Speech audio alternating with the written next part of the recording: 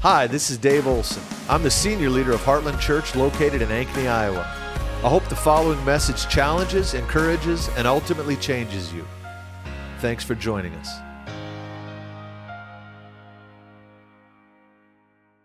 All right, good morning. And a happy Mother's Day to all you mothers.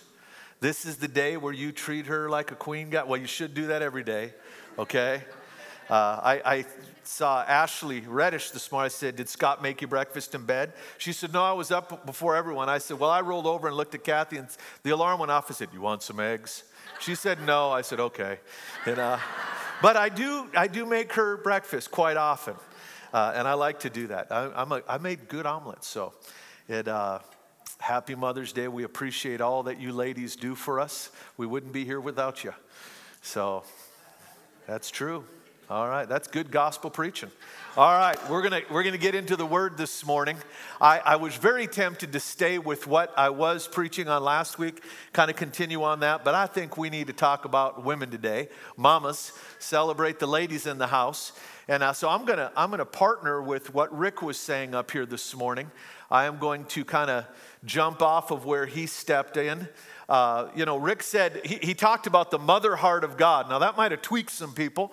You might think, well, where is that coming from in Scripture? Let me give you a Scripture. Genesis 1:26, the Lord says, let us make man in our image. Goes on to say, so in the image of God, he made him, male and female, he made them.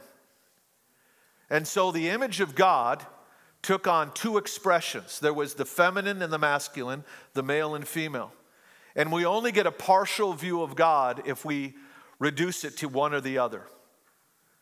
Often in many cultures and in Christian culture, we look at the masculine element. We look at, we use these masculine pronouns in Scripture, and that was because of culture at the time. But the fact is, both male and female are an expression of God. And if we only look at the male, we lose something of God.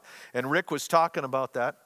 But if we fail to recognize that women are made in the image of God as well, and that there's a distinct expression of God in women that is not in men and vice versa.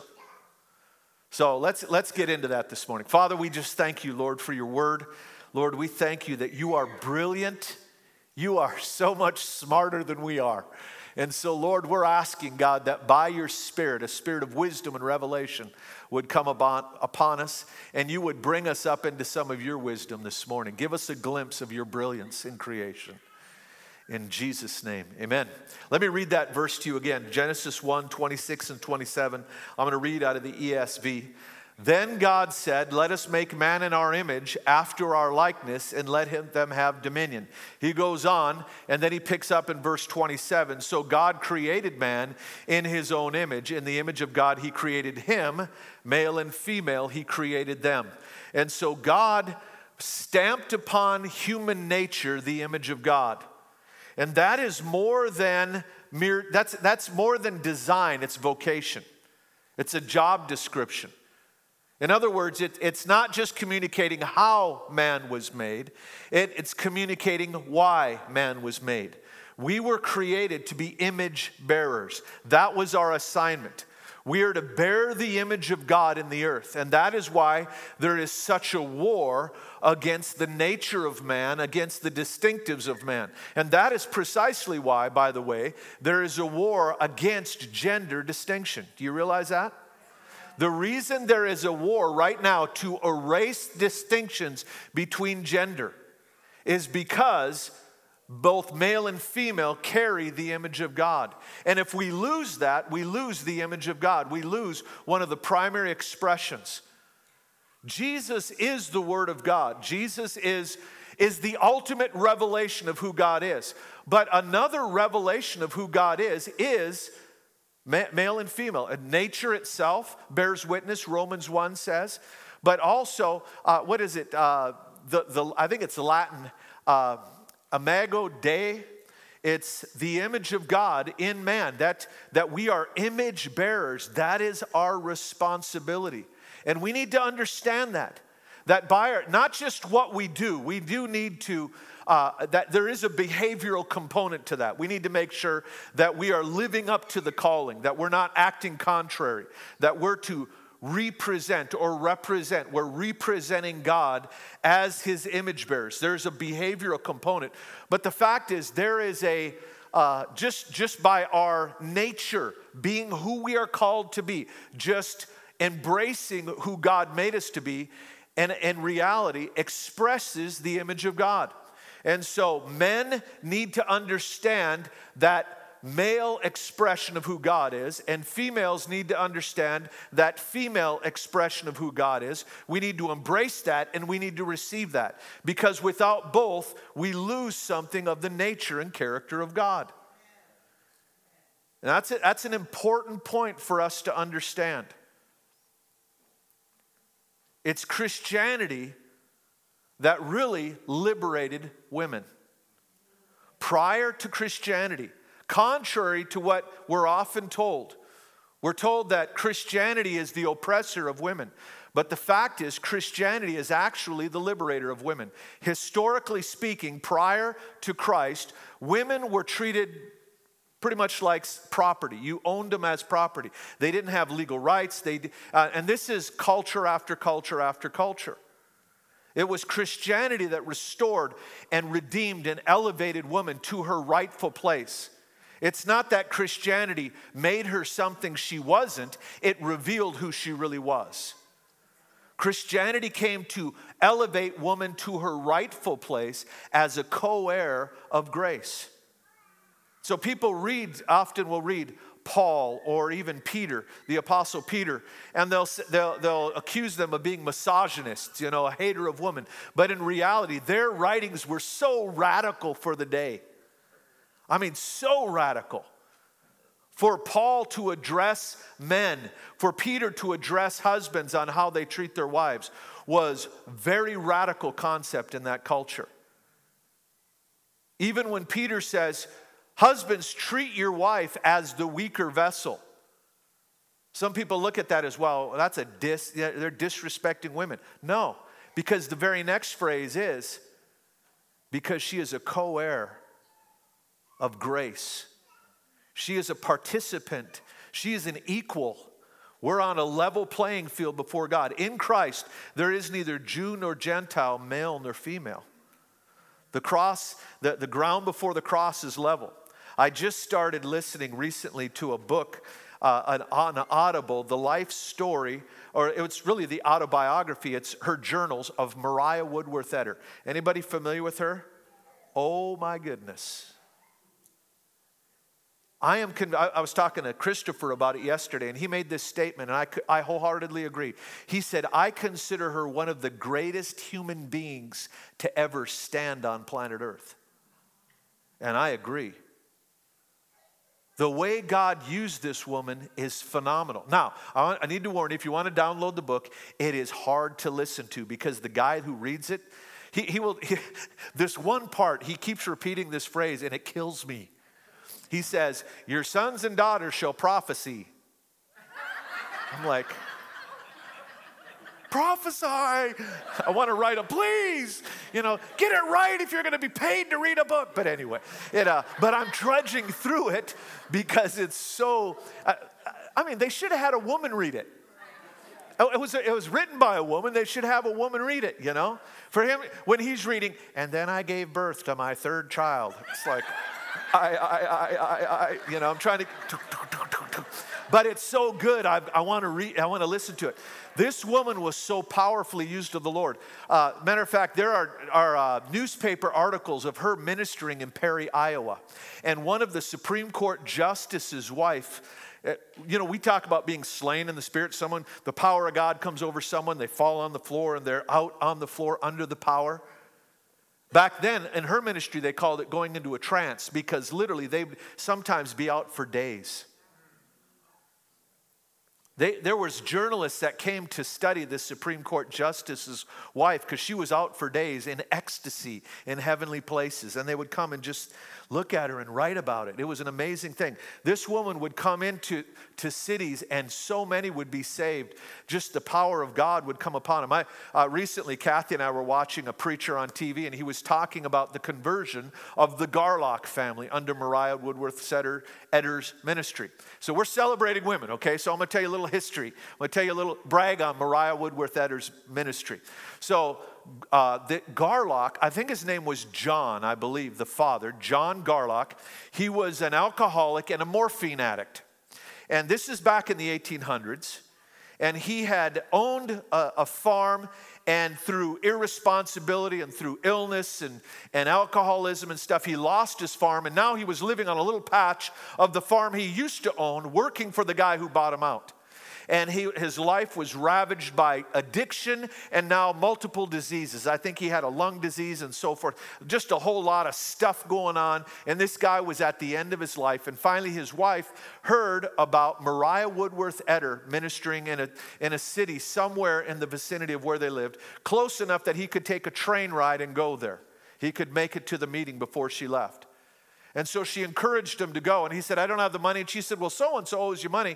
And he thought, man, that guy's not going to give me the money. And if he did, I'd use it on alcohol is what he's thinking. He went to town, and the guy said, hey, Garlock, I owe you some money. Walked over and handed it to him. He said, you need this, and put it in his hand. And he's thinking, I'm going to go get drunk. And then he got convicted. He thought, man, all that I've done to my family, I'm going to use this money to honor what my wife said, and I'm just going to go to this meeting. So he gets on a train, he goes to the location, he sits outside the tent, smokes his last cigarette, takes his last morphine, and takes his last drink, throws it all in the bushes, and enters into the meeting. And this little woman, often what she would do, she so fought the call of God on her life because nobody believed in women preachers. They thought women couldn't be anointed to preach. Never mind that Joel said, your sons and daughters shall prophesy. Tradition told her she couldn't. And so she would argue with the Lord and argue and argue.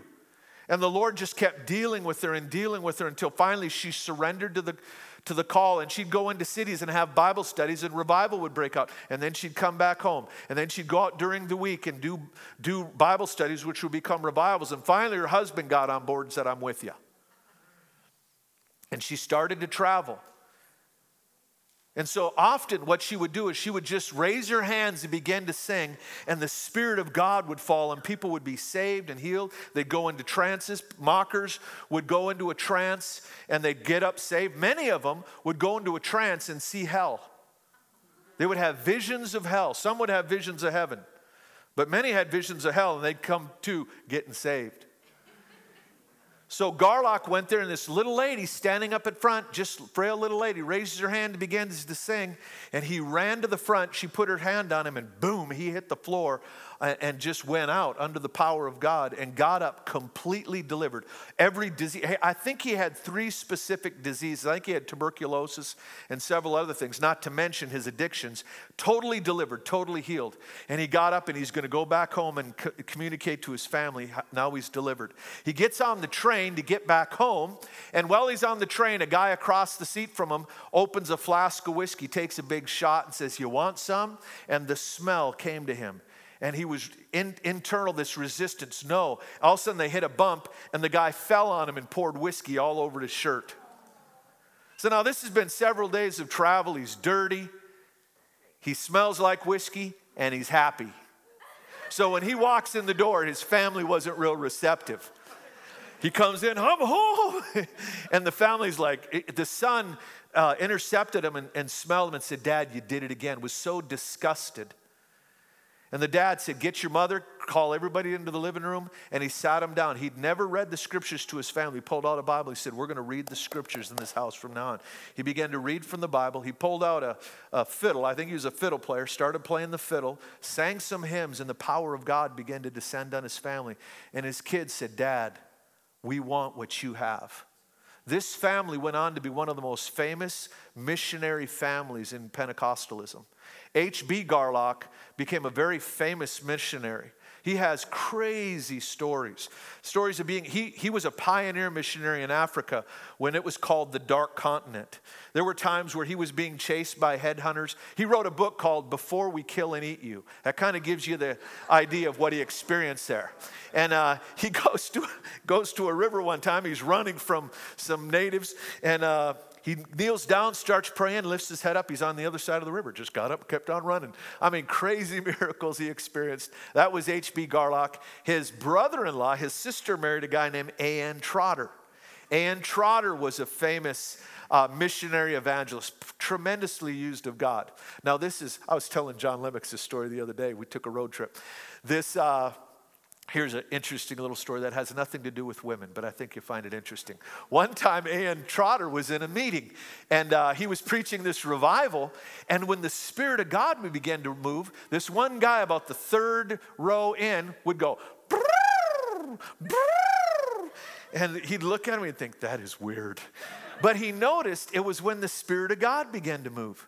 So he leaned over to the pastor. He said, hey, what's the deal with... And the pastor said, oh, that's one of our elders. He's a little different, but he's a real man of God. Tremendous integrity.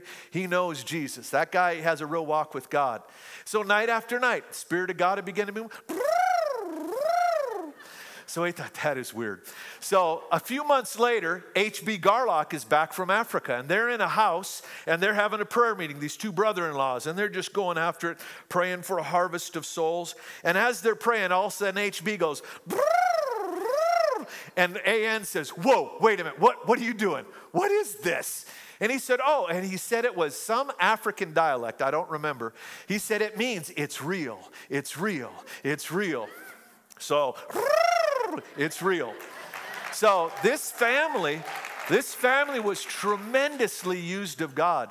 One of his sisters wrote a famous book on intercession, spent many years on staff at CFNI, but they were the fruit of this little woman who fought the call of God. And even though the church of her day often resisted, there's something about, by the way, Pentecostalism that has been a champion of women in ministry.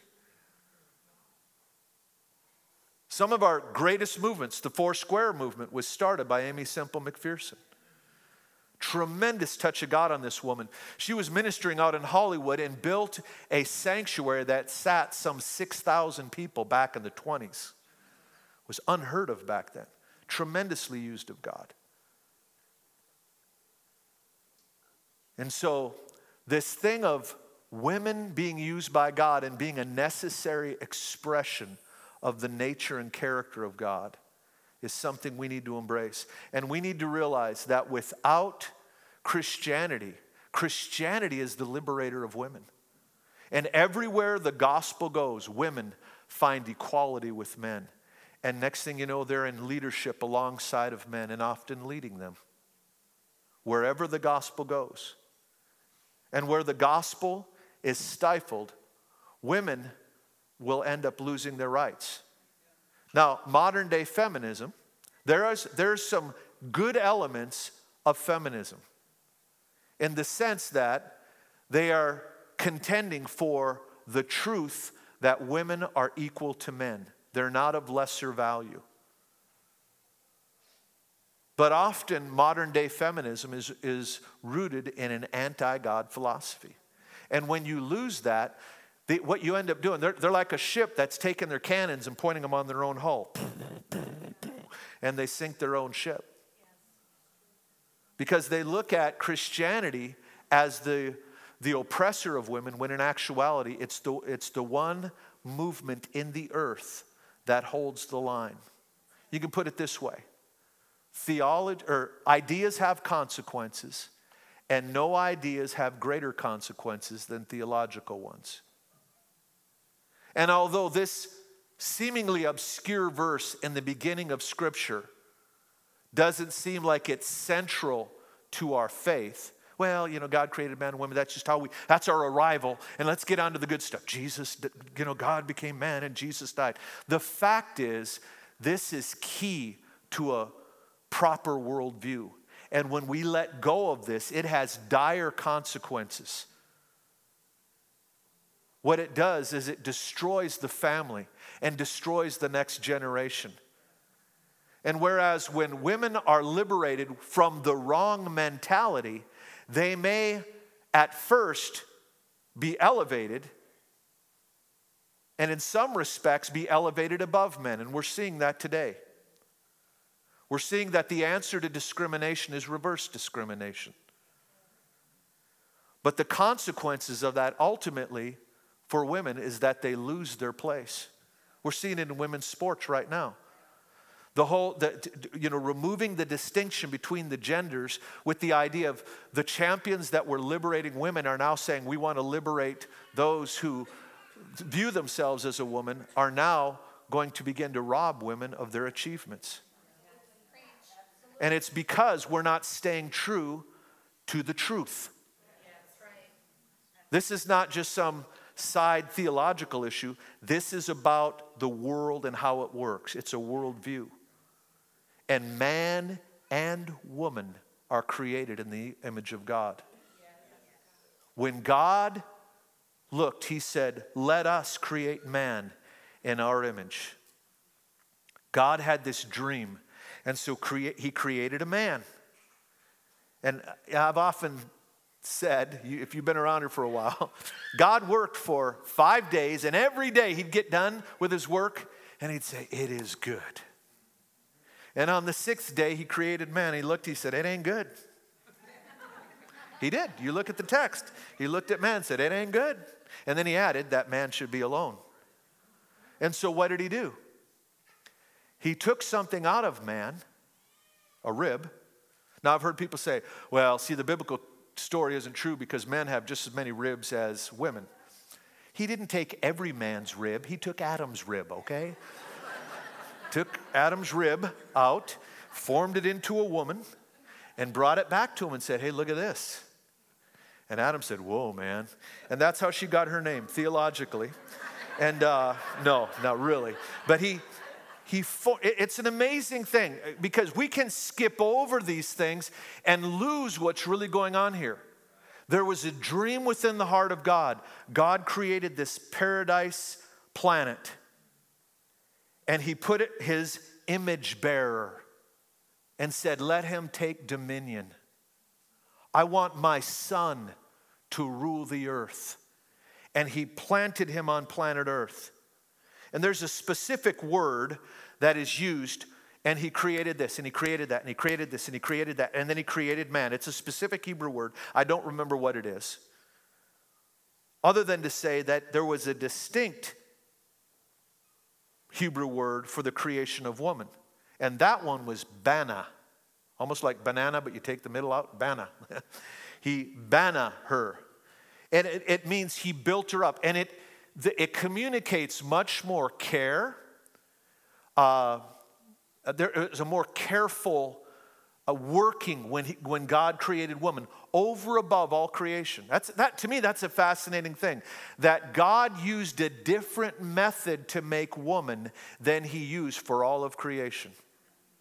Everything else, I don't want to say he slapped it together, but it doesn't communicate the care. And if you ever look at a man and look at a woman, you agree with me, I kind of slapped them together. And it was like he's making things, he's making all these things, but when it comes to the woman, he takes her out of that living man, forms her with more care. You know, she was his last creation. And everything else now recreates after its own kind. The last thing that God himself created was the woman. So men, get ready to say amen. Just give you brownie points. She was his last and his finest creation. There you go, guys. It didn't mean as much that I had to prompt you, but I didn't want you to miss the opportunity. But God took more care, and it's very specific in the Hebrew. And it's an amazing thing. So God wanted image bearers. And again, that wasn't just an idea, hey, I want to make an image bearer. God, that speaks to our vocation. That's the purpose of our existence. We bear the image of our Creator as sons and daughters before all creation and take dominion over it. And so he created man, and he said, it's not good that man should be alone. So he took something out of man, formed it into a shape that man would be attracted to, and gave that individual back to man and said, now become one with her. And the two shall become one flesh. And that was the way they were to recreate after their own kind. And previous to that, if you look in the Genesis text, all these things in creation were multiplying after their own kind. God only made trees once, and then after that they would multiply after their own kind. All the plants, but even man and woman.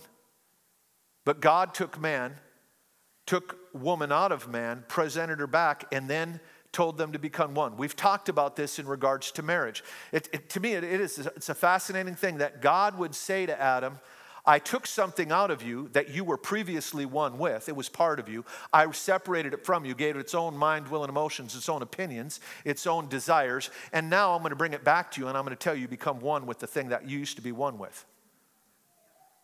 And when he looked at it, he thought, this is a great idea. But after the first argument, he's kind of rethinking that policy, Because now it's going to take work to become one with this individual that he used to be one with in the first place. And it begs the question, God, why in the world, if you wanted me one with this woman, why did you take her out of me in the first place? And the only conclusion that I can come to, as I've thought about this a lot, the only conclusion I can come to is that he wanted oneness through mutual sacrifice. He wanted to achieve unity through sacrifice. Now it would demand love. Because if Adam had his rib, he was already one with his rib. Precious rib. He was already loving himself. But when it was taken out of himself, the Hebrew word for when Adam looks at Eve, he says, he recognized, he said, this is my self, this is self of my very self, is the way it really reads in the Hebrew. This is self of my very self. He recognized himself in her. Matter of fact, if you look at the text, prior to that, God says, it is not good for man to be alone. And then all of a sudden, and God brought all the animals of the field, and Adam named them, and whatever he named them, it would be named. And then it says, and no suitable helper was found for Adam. You think, that's like out of context. Like, what does that have to do with Adam being alone? What God was doing is awakening within Adam an awareness that he's alone when he marched all these animals 2 by 2. He was like the only wallflower at the dance. The rhino had a date, the elephant had a date, everyone else had a date, and Adam's alone. And God was awake. God saw his need, but Adam didn't see his need. And so this is, by the way, this is a template by which God still operates. God looks at something in our life and says, that ain't good. We don't even know it's not good. We don't have a reference point. So God will allow circumstances to come into our life to awaken us to our need. And when we realize, wow, this ain't good, but we still don't have a solution. And no suitable helper was found for him. There was an awareness that was awakened within him. He's looking at all the animals thinking, I can't find a date. And then out of his search, he gives up and God puts him to rest. And out of his rest, God brings the answer. And now Adam has to learn to walk in relationship with this woman. And he will never be completely fulfilled without her expression in his life, and vice versa. And whether you're married or not, whether you ever get married, and some people are called to celibacy. God has given you a grace, and don't let anybody tell you there's anything wrong with you. If that's the grace on your life, and if you have a desire to get married, you probably don't have that grace. So ask God for a spouse, and he can do it. But even if you're not married, and you never want to get married, you still need the opposite sex, the opposite gender, because there's an expression of the nature and character of God that they carry, which Rick Arrowood so eloquently communicated to us this morning. There are ways that mothers operate that fathers don't. There's ways that mothers interact that dads don't. There's some scriptures I can hang it on, but not definitively. One of my favorite Mother's Day passages is Deborah. And she was Deborah, I think it was wife of Lapidoth. No wonder she was the primary one, Lapidoth. But she was the leader, and God used her powerfully. But it says of her, she was a prophetess, a judge, and a mother in Israel. A prophetess, a judge, and a mother in Israel. And I think, because I believe that nothing is by chance in Scripture, I think that that's an allusion not just to Deborah's role, but Deborah really living as the woman that God called her to be. And I believe every woman carries this prophetic element. Yes. Tell you what, in Pentecostal churches, women are more readily susceptible, susceptible, it's like a disease. Oh, I got spiritual gifts. Please pray for me. I'm not susceptible. They're more inclined towards spiritual gifts and the moving of the Spirit more naturally. Women are more intuitive by nature. It's embedded in who they are. And they will pick up on things. And guys, I'm telling you, your wife has an intuition that you better pay attention to. I was just thinking this morning in worship. There's been some key events in this church that it was my wife that prompted me to go down that path that resulted in some really good things for this congregation. And one of the reasons I listened is because it was just out of character for her to say those things. But she said, I think you need to do this. I'm like, huh? Yeah, I think that's what you need to do. And I did it, and man, there was tremendous fruit from it. Because there's an intuition in women. You know, people that have studied the psychology of male and female, and that there's a war even against that. I remember as long as 20 years ago now, I still have the magazine because it struck me so that I kept it. It was Time magazine, and the front cover was like breaking news. There is a difference between men and women. Thinking, wow. And a journalist went to school for that, you know. There's a war against that, but there's been a long-held understanding that there is a difference between male and female. Even psychologically, the way they look at things, chemically, genetically. When God took woman out of man, when he took that thing out of man, and so therefore the image of God was in him, and he took a portion of it out of him and brought it back to him, and together they have the image of God. There are elements of the Godhead, there's elements of God's nature that come through woman. That's why Jesus said, I long to pull you unto me as a mother hen would her chicks. That is feminine, motherly language. And it was the nature of God speaking. And we need to understand that there's elements of God that come through that. My mom, right now, she's in a rehab facility. A couple weeks ago, she fell, snapped her wrist, and so they had to put a plate in it, went into surgery, and so Christopher and I went down to see them and just see how they're doing, and the next day after we left, she fell and broke her hip.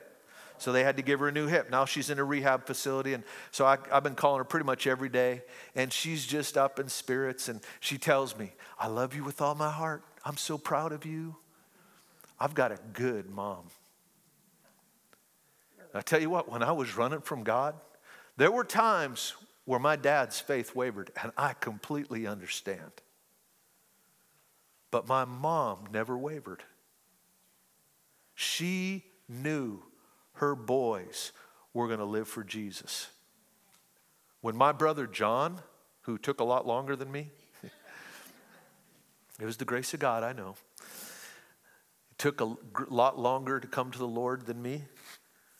He ended up in the psych ward. He was using meth and seeing things and calling the police over these visions coming at him. And he had a gun ready to blow away the visions. And so they thought, we better lock this guy up for a while. And while he was in the hospital, he realized, man, I could end up here for the rest of my life. And so he began to seek the Lord. He never told us. He'd been walking with the Lord for several months before he let us know. I'll never forget, about a year after John got saved, we went to a conference in Chicago with John and Carol Arnott, I think it was. No, it was Randy Clark. And powerful conference. It was Christopher and I, my brother John, and my brother-in-law Darren. And Darren has been walking with the Lord for years, and but John, he's the newbie. We're still kind of freaking out. He's going to go to a Christian conference with us. And he's telling us about a buddy of his that got saved in jail. And he said, I can't believe I hear this guy talking about Jesus. And we all went, like, yeah, right. But my mom never wavered. In all his craziness, she would just tell him, she'd tell us, she would just tell him, you're going to serve Jesus. She'd just keep loving him and just believing and speaking faith. And we didn't have a chance because we had a praying mom. Right. Deborah was a prophetess. And there's something about a mom that can see. It's like what Rick said. His dad would say, this is what you need to do. Get at it. And that's a dad's role. But a mom, she would speak to his identity. That's not who you are. And she would keep speaking to that identity. Women, I'm telling you, you've got an authority on your voice. This is a very prophetic church. We've had international prophets come in here again and again, and often they'll be prophesied over almost as much as they prophesy. And they've told me, wow, this is a very prophetic church. But you know who paved the way in that, ladies? You did. There is an authority on your voice to relate with those around you. And you see things that men don't, and you call that out. You can do the same with your children and even your husband. What you speak to will come to the surface. If you speak to someone's flesh, that's what you'll get. But there's something about women I've seen again and again, the grace to speak to their rebellious children's spirit, their wayward husband's spirit. They talk to people's spirit, and that's what comes to the forefront. Speak the best of them. And there's something about women that have that grace. Now, we men have to work at it more than you do. But there's something about women that recognize that. It says of Moses' mother, it says, she realized he was a beautiful child. Think, what a weird thing to mention. How many of you ladies, when you looked at your child, thought, oh, I got an unbeautiful one? Raise your hand. Yeah. I mean, that's just part of being a mom. You know, that's a beautiful child. But what it means is that she realized, even as an infant, this is a child of great destiny. She recognized that. And that's the role of a woman, to call that out, to be that encourager, that nurturer, to take that fledgling embryonic human form and nurture it into full-grown potential. In the words of that great theologian, Jim Gaffigan. How many of you know who Jim Gaffigan is? Raise your hand. How many of you don't know who Jim Gaffigan is? Look him up on YouTube. He's a comedian, not a theologian. He's a Catholic. He's got like 5 kids. And so a lot of his jokes are about his kids. And but I remember watching him one night. He said, a woman can make a human in her body. Then she can birth a baby, a human, through her body, and then turn around and feed a human with her body. It's amazing. Then he went on to say, and when I consider my contribution to the whole thing, it's almost embarrassing, you know? It's an amazing thing. But that physical makeup of a woman really does speak to the spiritual, what they can do, that nurturing and that speaking into people. Early on, when I first got saved, the biggest influence in my life were the spiritual mothers God put in my life, not the spiritual fathers. It was because I was so broken and beaten down. But God brought these spiritual mothers, and they were disciplinarians. I mean, they would push me, but they believed in me before I believed in myself. And ladies, I want to encourage you this morning. You carry something from the Father, but it's in you by nature. God put it in you. When he made man in his own image, there's an element of himself that he pulled out of the man that we can't touch without embracing you. without relationship with you. That we can't, there's an element of the nature of God we can never see without the feminine coming to the table. And realize that and hold your head high and speak it with great authority. Because you can call things out of people that men cannot. I would propose to you that male and female are not only physical but spiritual. I mean, there's a spiritual, I believe that a woman's spirit, there's her spiritual being is a feminine spirit. I believe that she's going to retain that expression in eternity. And I believe even your spirit, the spiritual element of your being carries those feminine qualities, and a man's carries the masculine. The male and female goes down to the genetic chromosomal level. I mean, we are thoroughly male and thoroughly female. We can't just set that aside and say, hey, let's just relate as human beings now. Can't do it. I can relate as a male human, and women can relate as a female human. And we can never get away from that, and it was by design. Because there's something about that is connected to our responsibility and our destiny and our occupation. And so, ladies, Pentecostalism has always valued women. We recognize that the sons and daughters shall prophesy. We believe in women preachers around here, okay? And we need you and we value you. There's always been a strength to the women of this house. For many years now, for going on 2 decades, the women of this house have paved the way. Jennifer Marlott, I want you to come on up here. I want you to pray a blessing over the ladies this morning. Jennifer is our women's director. And she, as she was worshiping this morning, the Lord gave me a word for her. I already shared with her. But I want you to take that and want you to stand this morning. We're going to close with a blessing.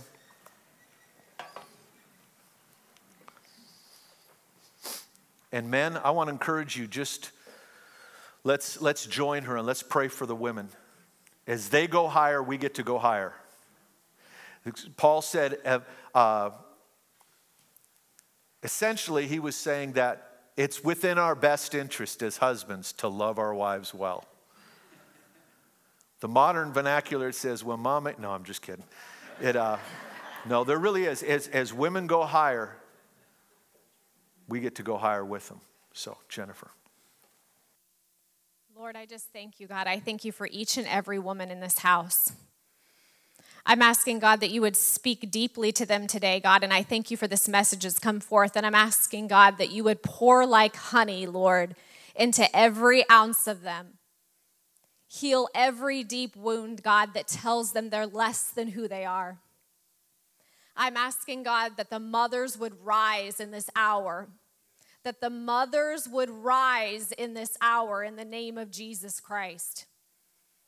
I'm asking, God, that we would stand with boldness and confidence to do the things that you've asked us to do and be the women who you've asked us to be, and that we would walk boldly and confidently in that in everything that we do. I'm asking, God, that we would be women who speak life into our families, life into our husbands, life into our children, God. I'm asking that we would be women who speak life into our neighborhoods and our cities and this nation in the name of Jesus. Lord, that we would understand our role in all of this, God. And I'm asking, Lord, that we would lift our husbands up in this hour, God. We would lift the men up in this hour. We would lift our families up in this hour. That we would be women, God, touch our hands, Lord, that we would be women who would build up the house and not tear it down. The days of tearing down the house are over in the name of Jesus. That we would be women who build up the house. I thank you for that, Lord, and I praise you for that, God. I'm asking that you would bless each and every one of these women. And I thank you for that in Jesus' name. Hallelujah. Amen. Thank you, Jennifer. Before I let you go, one thing here. I wanted to make this point and I didn't get to it. Let me give you just 3 quick points, okay? Take this with you. A woman's creation implies more care. Again, God built her up. He didn't just slap her together like the rest of creation, okay? Her creation implies more care. Number 2, her assignment implies more care. She nurses and nurtures. That's a part of her anatomy. That's a part of her calling. And her description implies more care. 1 Peter chapter 3 or chapter 4, it says, treat her as the weaker vessel. That's not a slam. It doesn't mean she's of less value. There are things of weaker makeup that are more expensive. You got an old clay coffee mug and a piece of fine china. The fine china is weaker, but it's more valuable. So it's not an estimation of value. And so here's the thing. This is not a slam. It's most definitely a correction, however, that we as men are to dwell with them with understanding. A woman is a deep well, and a man of understanding will plumb the depths for understanding, Proverbs says. Now it says that people are a deep well, but I'm telling you, women are deeper, okay? That's another sermon for another day. So they're equals. And so here's the thing, men, you and I are at our best when we are serving and protecting the women in our lives, women and children. Our potential reaches its best when we're laying down our life for others. And God gave you the wife next to you, the people around you, to call that out. And we need each other, all right? Thanks for listening to our podcast. If you'd like to help more people hear this message, you can get the word out by subscribing and sharing it on social media. If you'd like to support the ministries of Heartland Church, you can do so at heartlandchurchonline.com/give.